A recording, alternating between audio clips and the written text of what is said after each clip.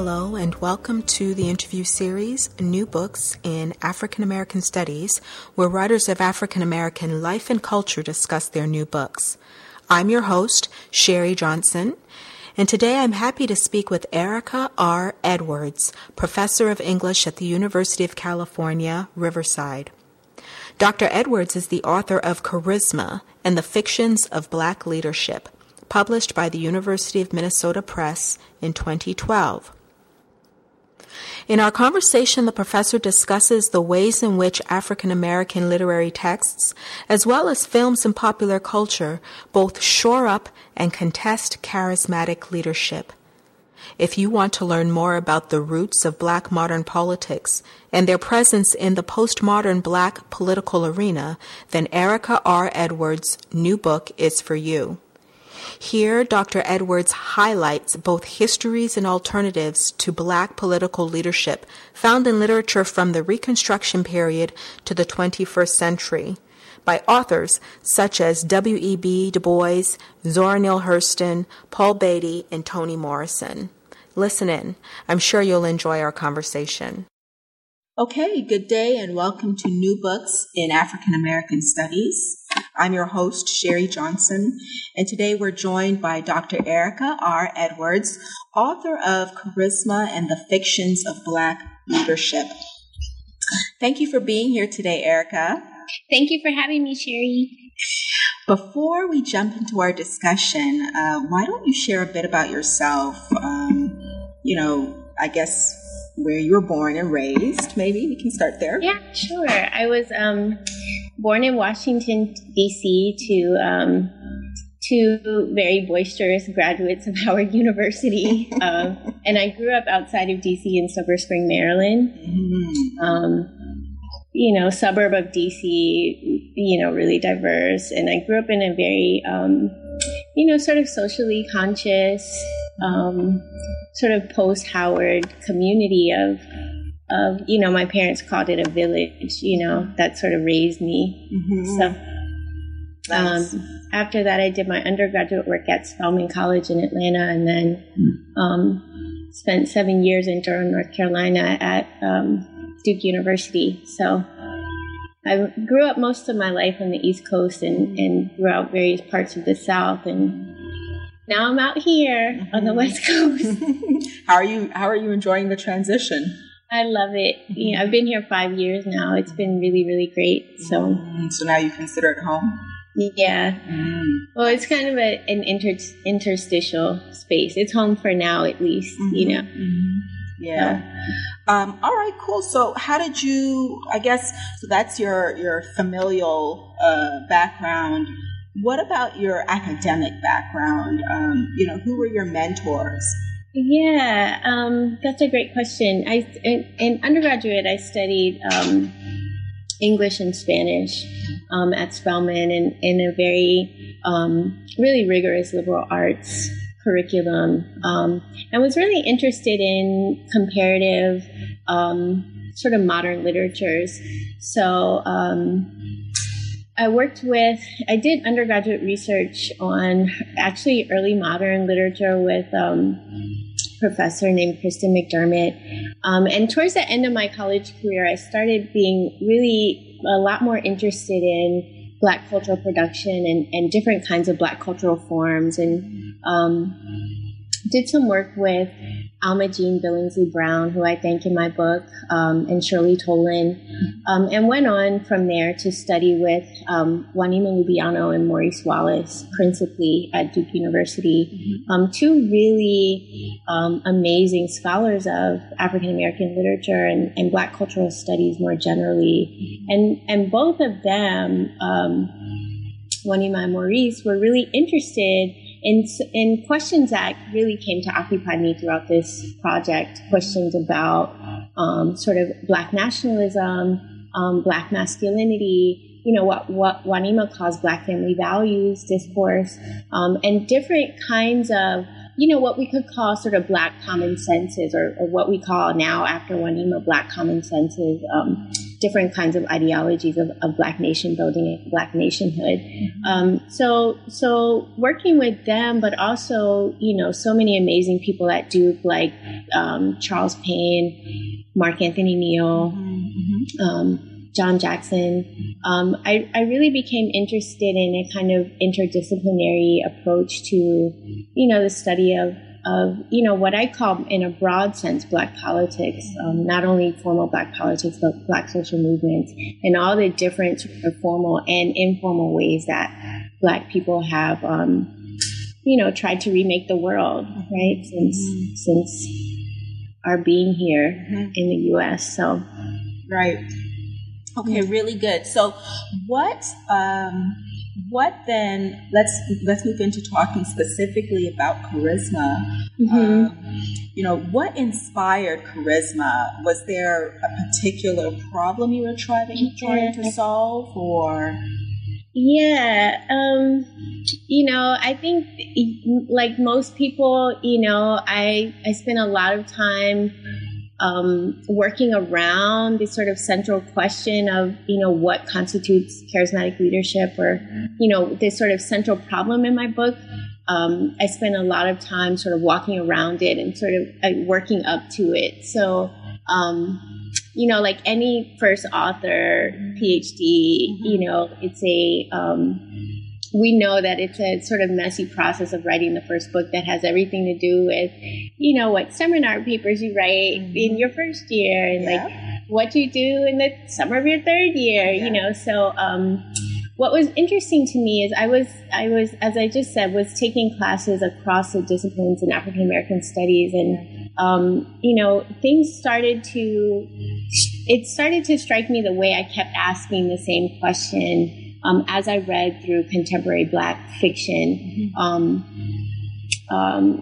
sort of noticed these sort of the recurring trope of these sort of Black, usually male, charismatic leader, and not always in a kind of, and that figure didn't always have a sort of honorific or sort of reverential presence in contemporary African American fiction, which as we know is much different to how that figure is often sort of characterized or figured in American culture more broadly, or African American culture more broadly.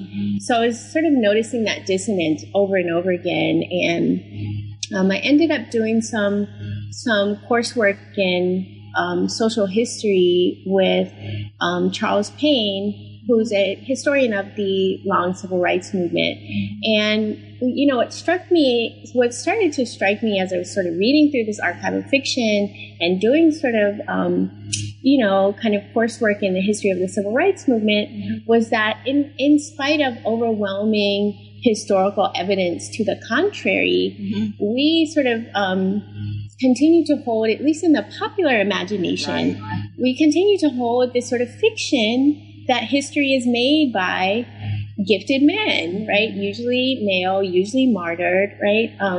And so, following up on people like Kevin Gaines or Hazel Carby or Charles Payne, or more recently folks like Lee Rayford, I really started thinking, what is it that explains this sort of seduction of charismatic leadership, and how do we understand it to have shaped the sort of archive of 20th century African American fiction, which is sort of my critical area of study. Yeah, so basically, I really like what you were saying there about, kind of paying attention, this kind of reflective process where you pay attention to the types of questions that continue to reoccur in any of the courses that you take, or any of the books that you're reading. And that usually leads us up to understanding that this is something that really interests us. Right. All right. Yeah. So, and at some point, I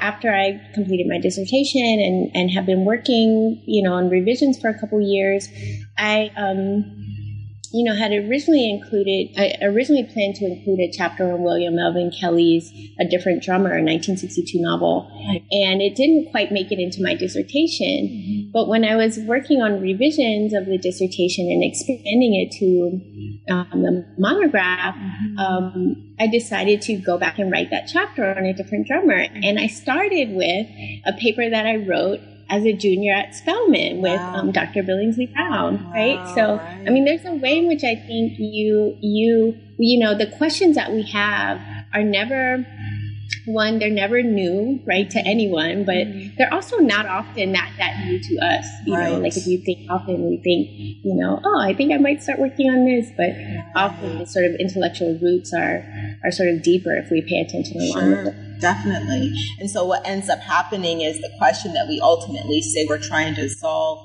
in our book or monographs is not just the result of one thing, but rather a kind of a series of discoveries that actually lead you to that question.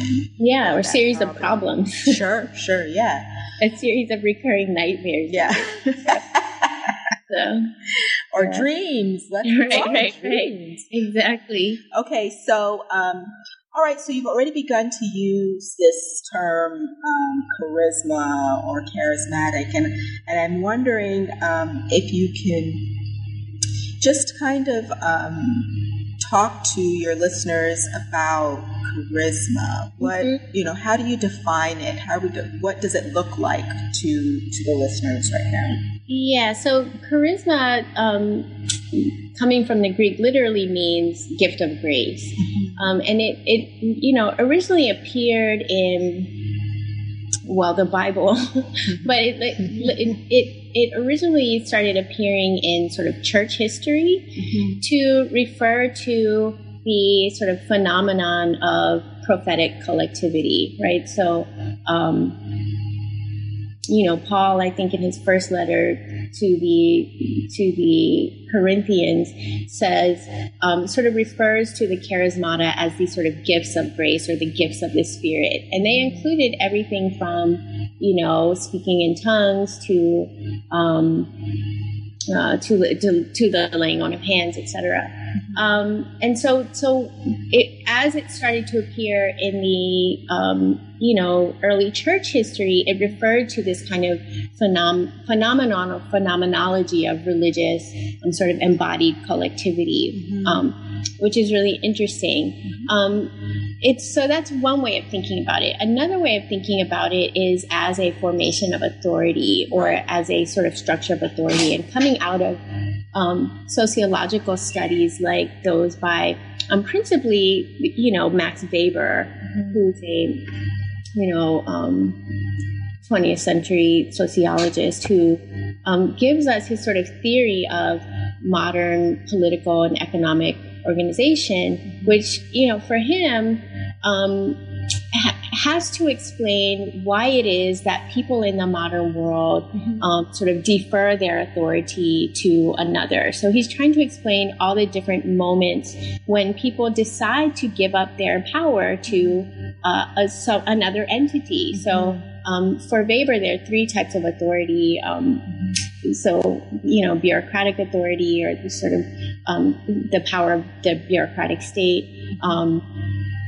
Traditional authority like the monarchy. And then, for him, charismatic authority is the only kind of authority that can actually disrupt the sort of reign of bureaucracy in the modern world. So Weber sees charisma or charismatic authority or the charismatic leader as the only sort of force that could disrupt the sort of rational organization of modernity.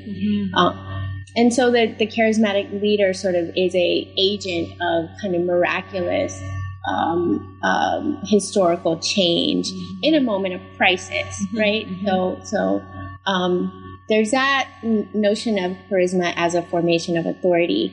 For me, both of those ways of describing or explaining charisma, are to be valued in their own right, but don't actually explain for me why it is that, particularly in African American culture, this sort of notion of the charismatic leader as a kind of mysticized sort of image of history itself continues to kind of hold sway or be hegemonic in Gramscian terms. Right. So I try to sort of specify and sort of historicize the emergence of charisma as a cultural trope in African American culture. So for me, I explain charisma as what I will call a storytelling regime or a set of fictions and a set of performative prescriptions or a set of kind of directions on how to act out, right? Or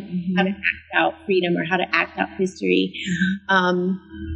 So as a sort of complex of mythologies and as a compact of performative prescriptions that both compel and contain, right? That both inspire and also constrain movements for social and political change. Right? So I think of charisma as a kind of double-sided or doubly forced kind of a cultural impulse, right? As much as it is in Weberian terms of structure of authority or in church history terms of phenomenon or phenomenology. Yeah, so, okay, good. So thank you. The idea that that a charismatic leader has to perform or performs a certain number of characteristics suggests that kind of gestures to the charismatic scenario in which there are players, the leaders, as well as those who are led.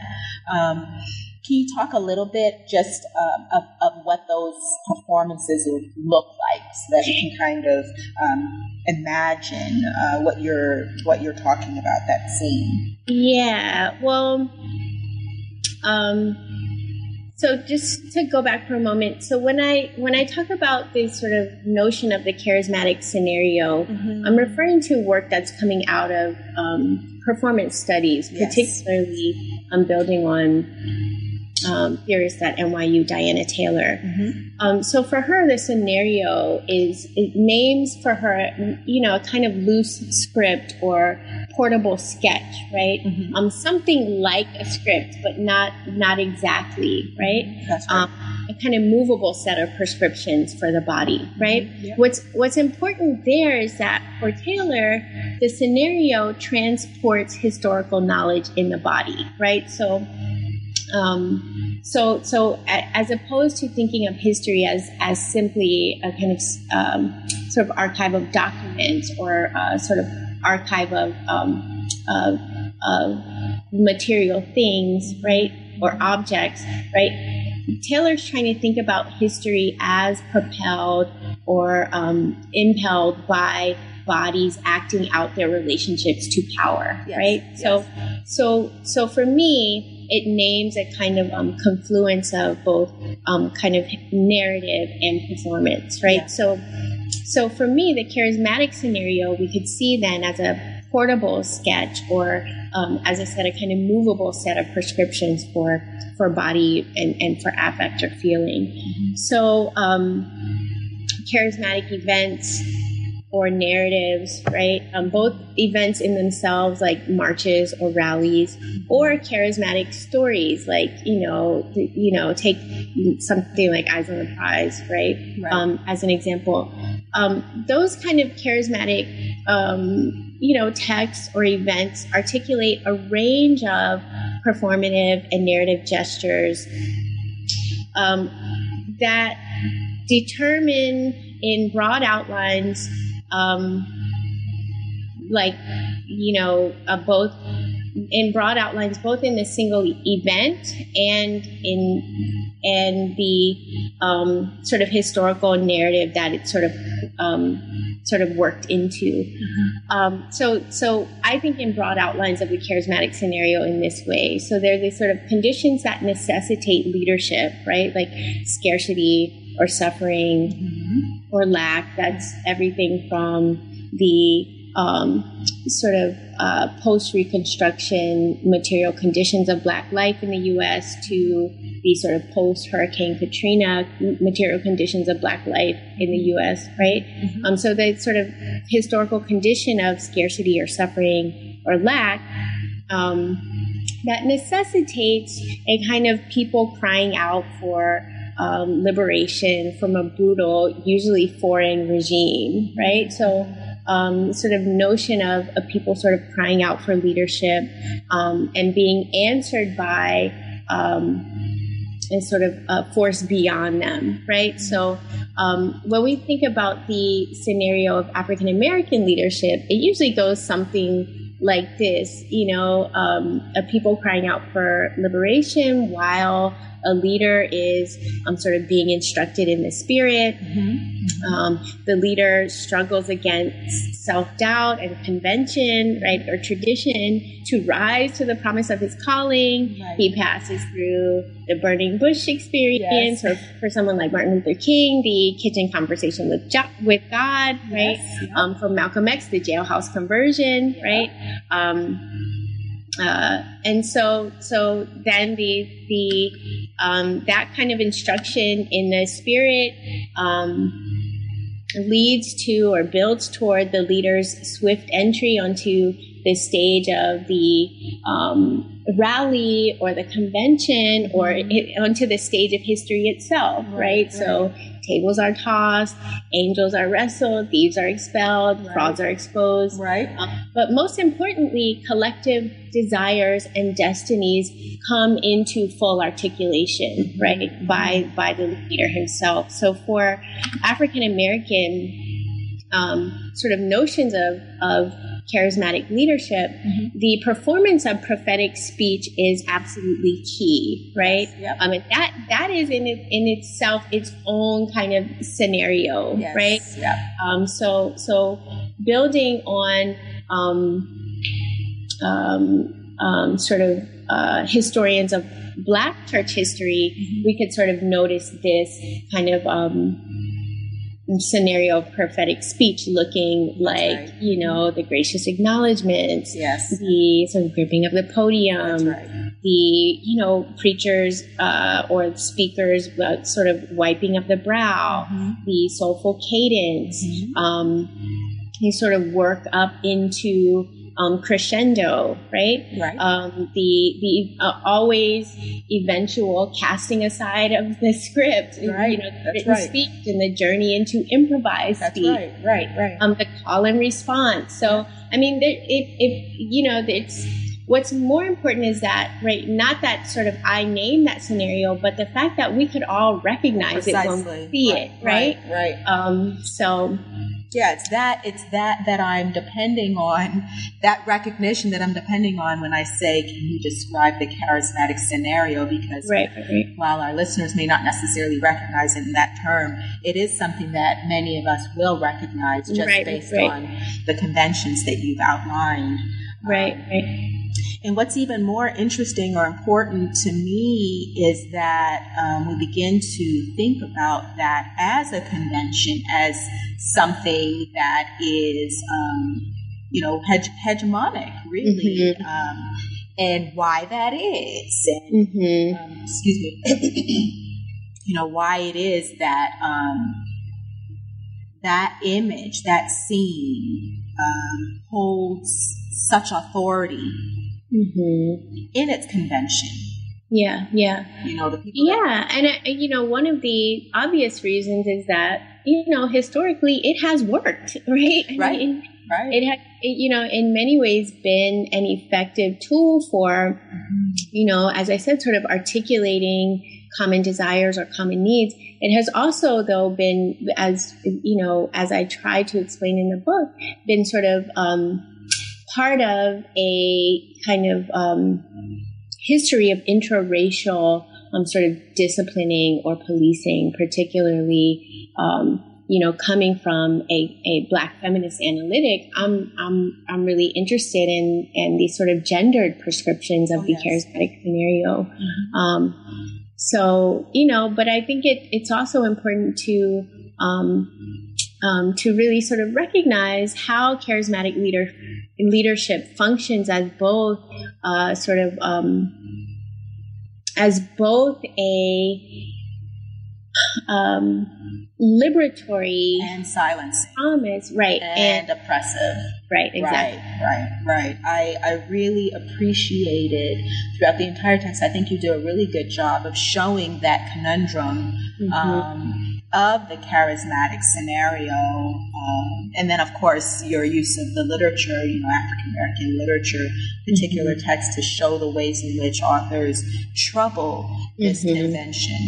The question that you talked about a little bit earlier when you were saying what you were noticing as you were doing a bunch of reading, the question for me is, how is it when we see all of these examples in the literature of authors troubling this convention, that it still holds such sway, that it's still lauded? And so a little bit later, I want to ask, get into the conversation where we talk about, what's at stake in the postmodern moment of Black politics. That this particular scenario still is put on a pedestal, so hard to kind of knock over. Strength speaks to its strength, actually. I saw your interview on Mark Anthony Neal's Left of Black a short while ago. Yeah, and that's fun. Pardon? I said, yeah, that was a lot of fun. It was actually what drew me into to reading this book.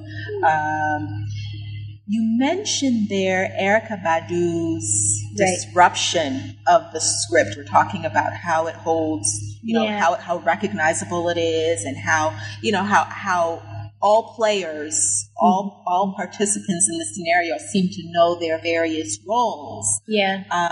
And so I wanted to begin, I thought it would be a good place to begin today, to talk about Erykah Badu's disruption as we begin to move into talking about this charismatic scenario as a conundrum. Right. Can you talk a little bit about, set us up? Yeah. So I opened the book with this reading of Erykah Badu's performance at the 2005 Millions More March, which was a rally in D.C. that was celebrating the 10-year anniversary of the Million Man March, right? Which was, the largest political gathering of its type in this era, right? Yeah.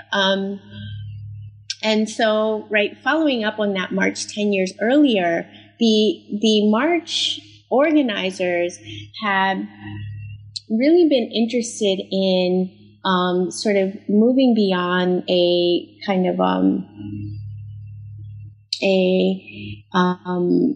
political set of imperatives based strictly in the needs of, Black men, or even something like the Black family, right? So they're really interested in building alliances across racial lines, across gender lines, et cetera. So they asked Badu to participate and and she was scheduled to sing her song, Time's a Wastin'. What's really interesting to me as I read that performance is that Badu goes through a series of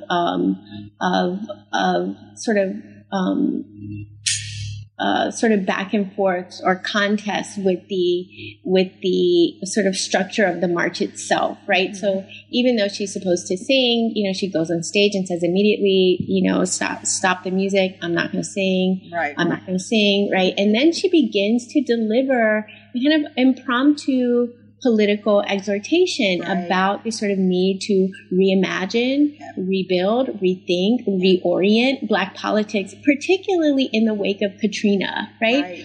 So this is, October 2005, immediately after Katrina. And she's really trying to speak to, a real sense of urgency about reapproaching the sort of very notion of Black politics or Black liberation. But given that her role in the march is to sing a song. Right. Particularly a song that is dedicated to young men, right? The people who know Badu will know this song, but the lyrics are, time's a wasting. Don't you take your time, young man, right? So in a certain sense, it's a sort of honorific, almost ode to young, Black men, right? And so holding off that song for something like 5 minutes, right, to give this very sort of meandering, in many ways stilted speech, right? She is sort of standing in for the role for me of contestation, right? Really, reorienting what expectations of what can happen in that very moment and bearing the weight of that contestation in her own body, right? Yeah. So that for me, it was an important way to open the book, right? One, to sort of point to this is the scenario that we know, right? Like that we expect. Yeah. A lot of opening acts and speakers to come before the big event, which is the Farrakhan speech, right? Mm-hmm. So to say like this is a scenario that we know, but we have also witnessed it over and over again being disrupted throughout history, right? So this isn't something that is exclusive to African American literature, right? It also, the sort of disruptions of charismatic authority or charismatic leadership as the sort of necessary precondition for Black freedom.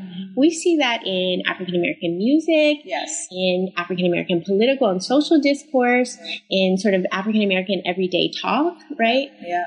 So it was to say like this is a book about literature, but it's also a book about like our sort of Black life world and the world that we know is diverse in its political and epistemological perspectives, right? It's very recognizable. I thought it was a really phenomenal way to open the text so that everyone can get on the same page. And understand precisely what you mean when you talk about the charismatic scene and the disruption of that scene, and also the way that you can find this scene in secular spaces as well as sacred spaces. Yeah, that's right. It's something that I often draw on when I'm, teaching the sermon in my early African American literature class. You can use Martin Luther King Jr.'s, or even, say, even C.L. Franklin's, one of his sermons, and then compare it to, Malcolm X's The Ballad or the Bullet, perhaps. And you can see that they're both very different spaces. However, they share all of the elements of that charismatic scenario that you set up for us earlier on in your text. Yeah. So you can find it in popular culture as well as in, in all facets of our lives. Yeah, that's exactly right. Okay, so I found the way that you structured your book. Let's talk about the structure a little bit in helping us. I found it helpful to helping us understand the trajectory of lauding and contesting charismatic leadership. So can you talk about the 3 parts of your book and what you attempt to do in each? Yeah, so the book is, as you said, broken into 3 parts. The first part, charisma. The second part, contestation. The third part, curiosities. And so, I had an obsession with alliteration when I first started this project. So it was originally called Contesting Charisma, At any rate, so the first part, charisma, is really, just trying to explain, in many ways, as I have done through this interview, explain the kind of formation of charisma as a cultural ideal in African American culture, particularly since Reconstruction, right? So, I talk about, early in the book, I talk about the sort of shift from slavery to Reconstruction as, in Saidiya Hartman's terms, a non-event, right? Yeah. So emancipation as a non-event, right? Mm-hmm. So trying to think about the failure of Reconstruction to really produce, Black freedom in an expansive sense, and the way that sort of transition to Reconstruction necessitated, in a real kind of, as a real kind of survival strategy, necessitated the emergence of charismatic leadership as a kind of mediator between sort of Black life and white life, or white power, right? Yeah. So, I start with, something like Frederick Douglass's speech at the 1893 Chicago World Fair, right? But I also think in that first part of the book, where I'm really trying to talk about the emergence of charisma as a cultural ideal, I start to talk about how it's shaped, particularly with respect to textuality or literature, and literature in a broad sense of, covering a range of kinds of print culture, right? So, I talk about, the kind of circulation of Frederick Douglass's autobiography, and the sort of the textuality in that text, right? The way that Douglass, for example, draws on that Douglass narrates his story of freedom and eventual sort of spokesmanship as a kind of consequence of his having read the Columbian Orator at 12 years old, right? So trying to think about sort of scene of reading and inspiration and sort of what it means for how we think about charisma. Right. And then I sort of turn to some 1920s and 1930s texts to really sort of move into the kind of primary archive of this book, which is sort of African American literature since World War I, right? So I spend some time in the first part talking about Du Bois's Dark Princess, a crazy 1928 novel about sort of Afro-Asian revolution, right? Yeah. George Schuyler's 1937 Black Empire, another crazy, in this case, real novel about Pan-African revolution or Pan-African empire building, right? Right. And so I talk about the way that those two novels in particular are, for me, really responding to what had by then, right, coming out of Reconstruction, and moving into sort of what I call Black political modernity, which, rested on or was figured through this sort of scenes of modern Black leadership, particularly around someone like Marcus Garvey, right?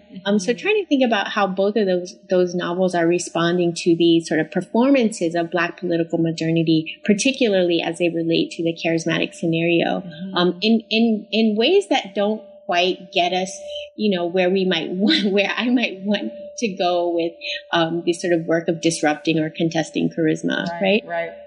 But so I turn in the second part to texts that for me are more sort of explicitly challenging the expectation that charismatic leadership is the sort of necessary precondition for sort of freedom throughout the Black world, right? So Zora Neale Hurston's 1939 novel, Moses, Man of the Mountain, right? A kind of rewriting or revision of the Exodus myth in Black vernacular.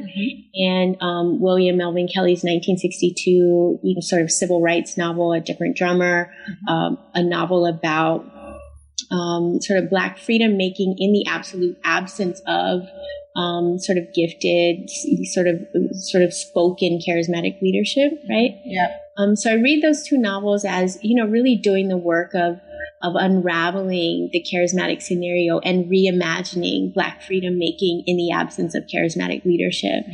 And then finally in part 3, Curiosities, I'm really trying to think about the the post-civil rights era as a sort of palette of, or as a collection of really sort of questions about Black politics, right?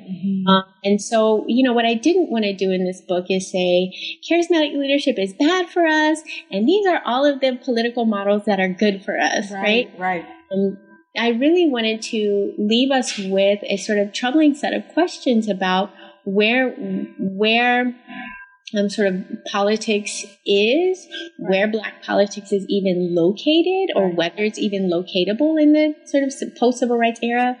So I talk in that third part through a sort of series of questions having to do or coming out of or as a response to texts like Paul Beatty's 1996, The White Boy Shuffle, which in many ways is the novel that finally sort of propelled this project into articulation. Yes, right? yes. One of the novels that really inspired me. A sort of parody of contemporary Black leadership, or really a parody of the 1990s discourse of the Black leadership void. That's right. I think it was in his 1998 stand-up that Chris Rock said something like, we had Martin Luther King and Malcolm X and then a whole bunch of substitute teachers. Yeah. So like that sort of notion of the leadership void after the 60s and sort of what that meant, particularly in 1990s Black culture, right?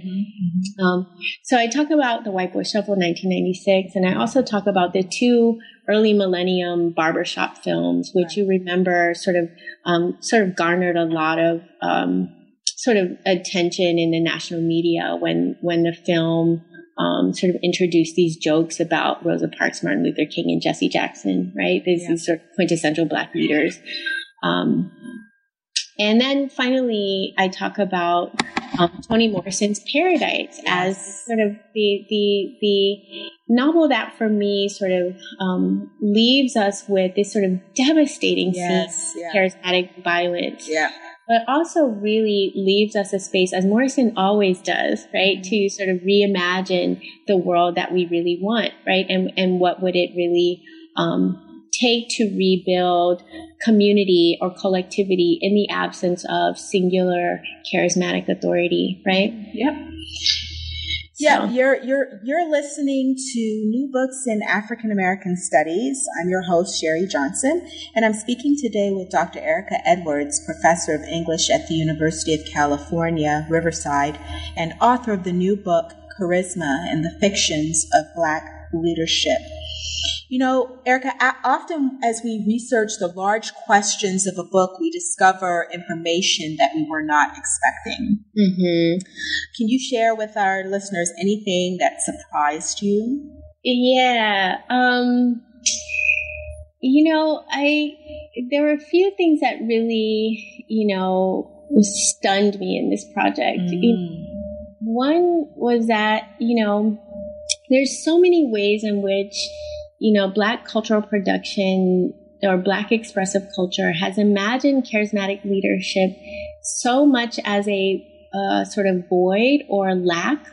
Right? So it's always the thing that we had or the thing that we should have, right? It's never the thing that we actually have in the present, right? Right. So the way in which, for me, right, really reckoning with charismatic leadership as lack, as absence was really interesting. And early in this project, I was watching this, great documentary on Marcus Garvey, Look for Me in the Whirlwind. And, there's this image in the film of sort of UNIA mass meeting in which, during the time in which Garvey is detained in Atlanta Federal Penitentiary, I believe that's somewhere around 1927. Right. And in the middle of the photo is this image of Garvey's empty robe. Yes. And so I really started, in a certain sense, that image for me captured where I would eventually sort of really spend a lot of time thinking about this sort of figuration of emptiness in Black politics, right? So things like that along the way were really sort of stunning. But then, of course, there was, Barack Obama somewhere around, bursting onto the national scene somewhere around 2004 when I was maybe like a chapter in. Right. So, how to sort of wrap my mind around the phenomenon of Barack Obama. I spent a lot of time really thinking about, what that sort of emergence of this sort of new Black leadership class that sort of reached its apotheosis in the appearance of Barack Obama somewhere around 2004, right? Yeah. I'm trying to wrap my mind around that. Really was really a productive tension in this project, but also something that I had never, really planned to deal with. And for a long time, I spent a lot of time telling people, this isn't a book about Obama. This isn't a book about Obama. In many ways, I think that my resistance had to do with my sense that those narratives of charismatic leadership are so over-determining that they, in many ways, don't allow space for anything else, right? Yes. I mean, it was hard, really fortuitous, actually, that as you started writing, you had the campaigning or just, Senator President Obama going on the national stage, because it seems to me that as you're drawing this trajectory of what charismatic leadership in African American culture or cultural production looks like, it's fascinating to see how it plays out. How it's used, parts that are used, parts that are abandoned. That's within right. the postmodern black political state.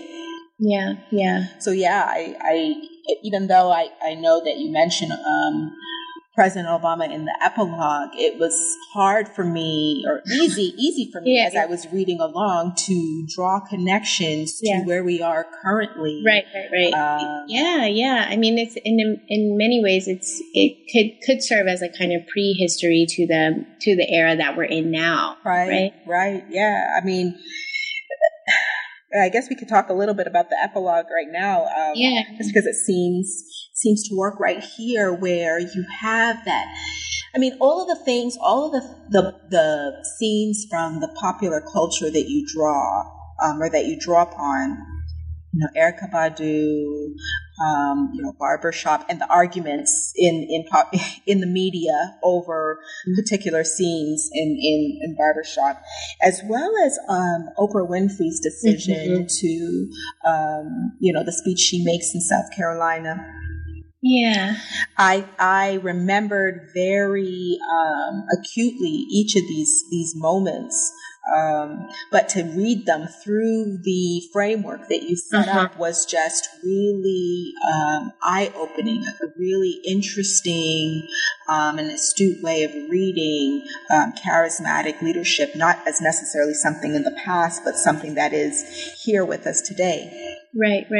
Yeah, I have to thank my good friend Salamisha Tillett at the University of Pennsylvania for really suggesting that I talk about this speech in my epilogue. So I think it must have been 2007 when Oprah Winfrey joined the campaign for Barack Obama, and she gives this amazing speech in South Carolina where, and what's interesting there is Oprah really sort of calls up the all of these sort of conventions of charismatic speech to sort of give us Barack Obama almost as a gift, right? Yes. So, I thought it was, the whole calling, reminding the audience, although I'm not quite sure how many people within that audience might have read Ernest Gaines. Right. I mean, this is what's so tremendous. Like she calls up Ernest Gaines's novel, 1971 novel, The Autobiography of Miss Jane Pittman, which was adapted for television in 1973. So there's a lot of people there who probably know the adaptation very well, at least, if not the novel. Right. But so she calls up that scene in the novel or adaptation where as she'll say, Miss Jane Pittman, played by Cicely Tyson, is saying, "Are you the one? Are you the one?" Yes, right? yeah. And then, as if in answer to that sort of literary cry of this literary character, Winfrey says, "I do believe he is the one to give you the audacity of hope," or Huckleberry. Yes, I thought it was phenomenal. Amazing. It was so tremendous to watch how,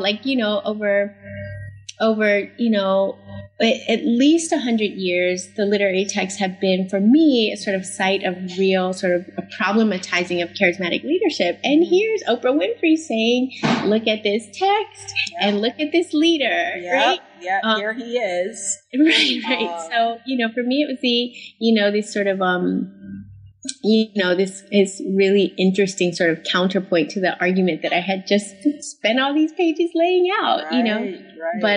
But it, in many ways, also a perfect indication of sort of where we are in this current moment in history, in which, right, on the one hand, we see, in a lot of ways, people think of the moment that we're in now as a sort of post-Black politics era, right? Mm-hmm. An era in which racial solidarity, particularly among Black folks, is no longer a given, right? Mm-hmm. We could say that it never was a given, but at any rate, it's more difficult now, perhaps, than it has been throughout Black history. So in many ways, we could say that we're sort of post-Black politics.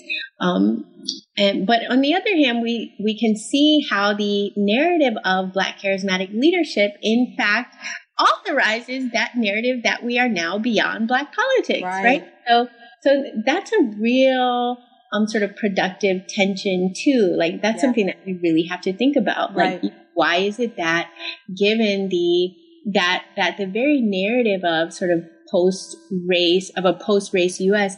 depends upon a kind of narrative, a reductive narrative of Black charismatic leadership, i.e., because of Frederick Douglass, Martin Luther King, and Barack Obama, we are now post-race. Right.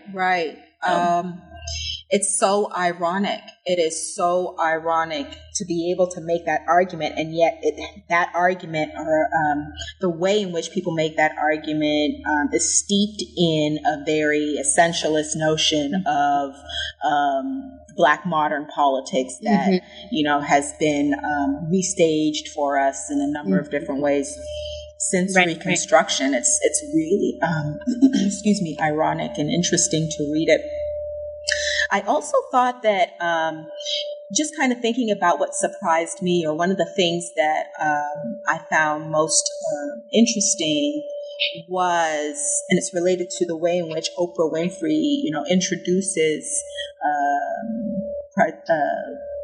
who is now President Obama at that rally, is when you're talking about Dark Princess, Du Bois's Dark Princess, and the way in which masculinity and romance, erotic love, are entangled with Black modern politics.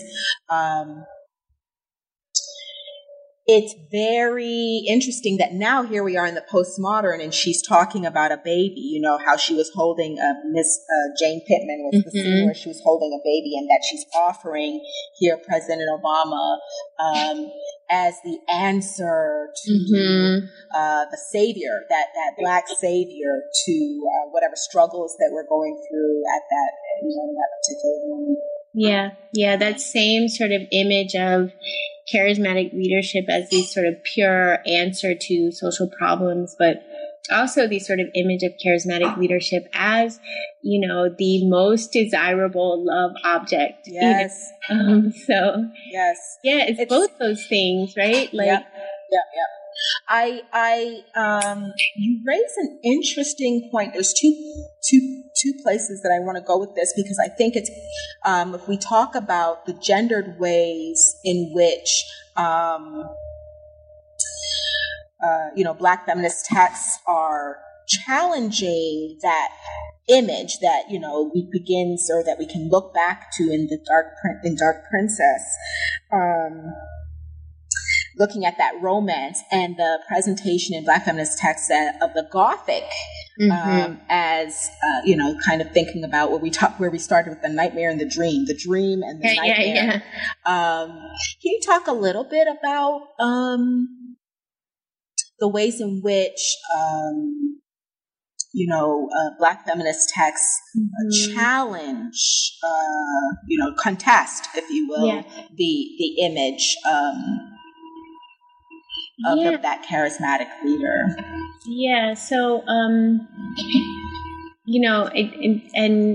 I'm thinking here about Zora Neale Hurston's 1939 novel Moses Man of the Mountain, and also Toni Morrison's 1937 Paradise. Yes. Both of which center is sort of, for my book, what I would call a sort of Gothic set of conventions that really represent the scene of charismatic leadership as a nightmare, right? Yeah, yes. Not simply as a dream of liberation, but also as a sort of cautionary tale of, really what happens when, we expect our sort of freedom or a sort of new world or new social configuration to be channeled through one particular person, privileged with a sort of special relationship to the divine, right? So in Hurston's sort of revision of the Moses myth or the Exodus myth, she presents Moses,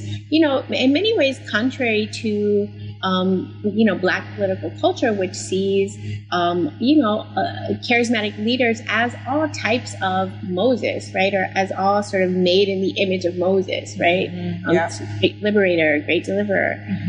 Hurston really figures him as, this is 1939, right? So literary critics have read her Moses as, for someone like Mark Thompson, a kind of Hitler-like leader, right? Yes, or for Black feminist critics like Deborah McDowell as a problem, right? Rather than simply as a promise. So Moses is responsible for, parting the Red Sea, but he's also responsible for nearly killing his own sister, right? And so really interested in the kind of monstrosity of that figure in Hurston's novel and how he sort of corresponds to other sort of Gothic figures, prototypically someone like Frankenstein, right? So I try to think about that sort of figuration of monstrosity in Hurston's text as doing the Black feminist work of both sort of calling attention to the sort of possibilities of racial collectivity or Black collectivity, but also pointing to the real gender violence that's often inscribed in Black nation building projects, right? And so we can read Toni Morrison's novel as doing a similar kind of work, right? Representing this scene of charismatic leadership as a violent scene of destruction, not simply as a scene of sort of promise or calling, but also a scene of problems, right? Yes. Yes. I want to quote you because you speak, I loved your use of Audre Lorde's uses of the erotic, erotic as power to talk about the precisely what we're talking about now, the underlying gender dynamics in ascribing leadership. And I'll quote you. You say that, Black women performers on all kinds of modern stages, like the street, the variety stage, the pulpit, the podium, and the political stage, as well as the literary stage of African American narrative, have contested the central paradox of Black political modernity. Can you speak to silencing as a violence? Yeah. No, that's really good. So, just to return for a moment to the Moses novel, I talk about the way that, early in the novel, the story of Israel or the Israelites in Moses Man of the Mountain is really Miriam's story, right? Miriam is Moses' sister who's sort of the one who's in charge of, placing him on the Nile River to protect him from Pharaoh's decree of that every firstborn in Israel should be murdered, right? Mm-hmm. So Miriam sort of loses sight of Moses on the Nile when the Egyptian princess comes into the water to sort of bathe with her sort of women servants, right? Yeah. So Miriam is sort of drawn into this sort of glorious image of women sort of bathing together. And I read that as a kind of moment of sort of homoerotic scopophilia, or sort of pleasure in looking. Mm-hmm, mm-hmm. And so because she's so drawn into that sight, she loses sight of Moses and loses him. And so then Miriam goes back to her family in Goshen and says, Moses is now,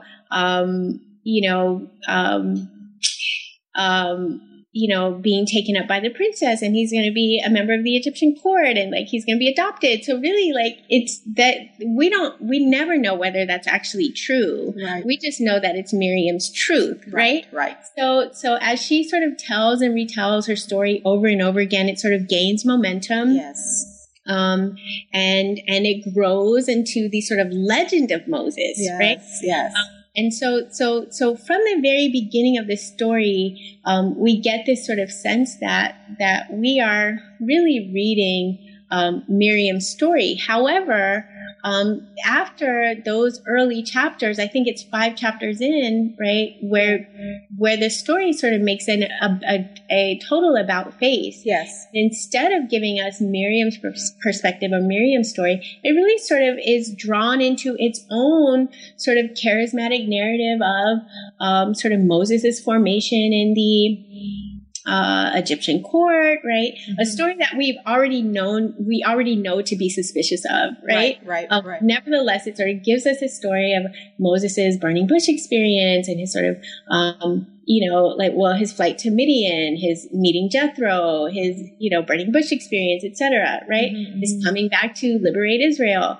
And it's only later in the story that Miriam and their brother Aaron start to come back to try to reclaim the ground that they've now lost in this story of sort of freedom making, right? So Miriam comes back to Moses time and time again and says, why are you taking all the credit? Why are you sort of given all the power when really this is I'm as powerful with these people as you are, right? Yes. So Miriam is the one who's in charge of sort of leading songs and dances in Israel, right? Yes. Mm-hmm. She has her own sort of power among the collective, right? She's a leader. It's also her story. Right. So, she starts to sort of challenge Moses for space in the very narrative of Israel's freedom and is violently silenced, over and over again until, in the end, she asked for death. She asked for Moses to sort of leave her be, right? Mm-hmm. So, in that way, that sort of story of Miriam's sort of being silenced by Moses himself, but also by the novel, right? Yes. It's sort of, for me, drawing attention to, like, what is actually necessary for us to sort of continue to reproduce the myth that gifted male charismatic leadership is the necessary precondition for social change, which is that it sort of necessitates the violent silencing of sort of not only women figures, but these sort of radical histories of Black struggle themselves, right? So it sort of necessitates us sort of ignoring that history has actually been made by everyday people like you and me, right? Yeah.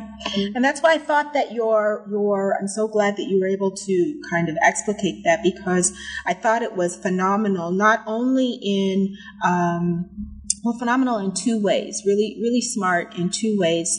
The first is that we talk about, usually, as you know, when we talk, people do literary readings of Zora Neale Hurston's Moses, Man of the Mountain. It's often read, or at least, by earlier critics, as lacking, as somehow, as somehow less than, like incomplete. They don't capture the full stature of Moses as a figure. Exactly. Yet in your reading, you talk about the dropping off of Miriam's story and then picking it up later on in the text as a silencing, as a violence that Zora Neale Hurston is trying to depict for us or stage for us. Thinking about it in terms of the power of this narrative and how it is overpowering. Yeah. And how this woman has to then kind of fight through that silencing.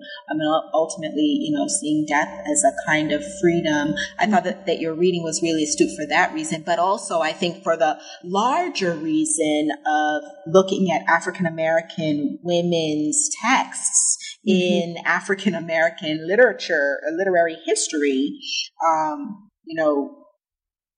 a tradition that is largely has matrilineal roots is often just, those who are canonized are predominantly men, right? Male authors.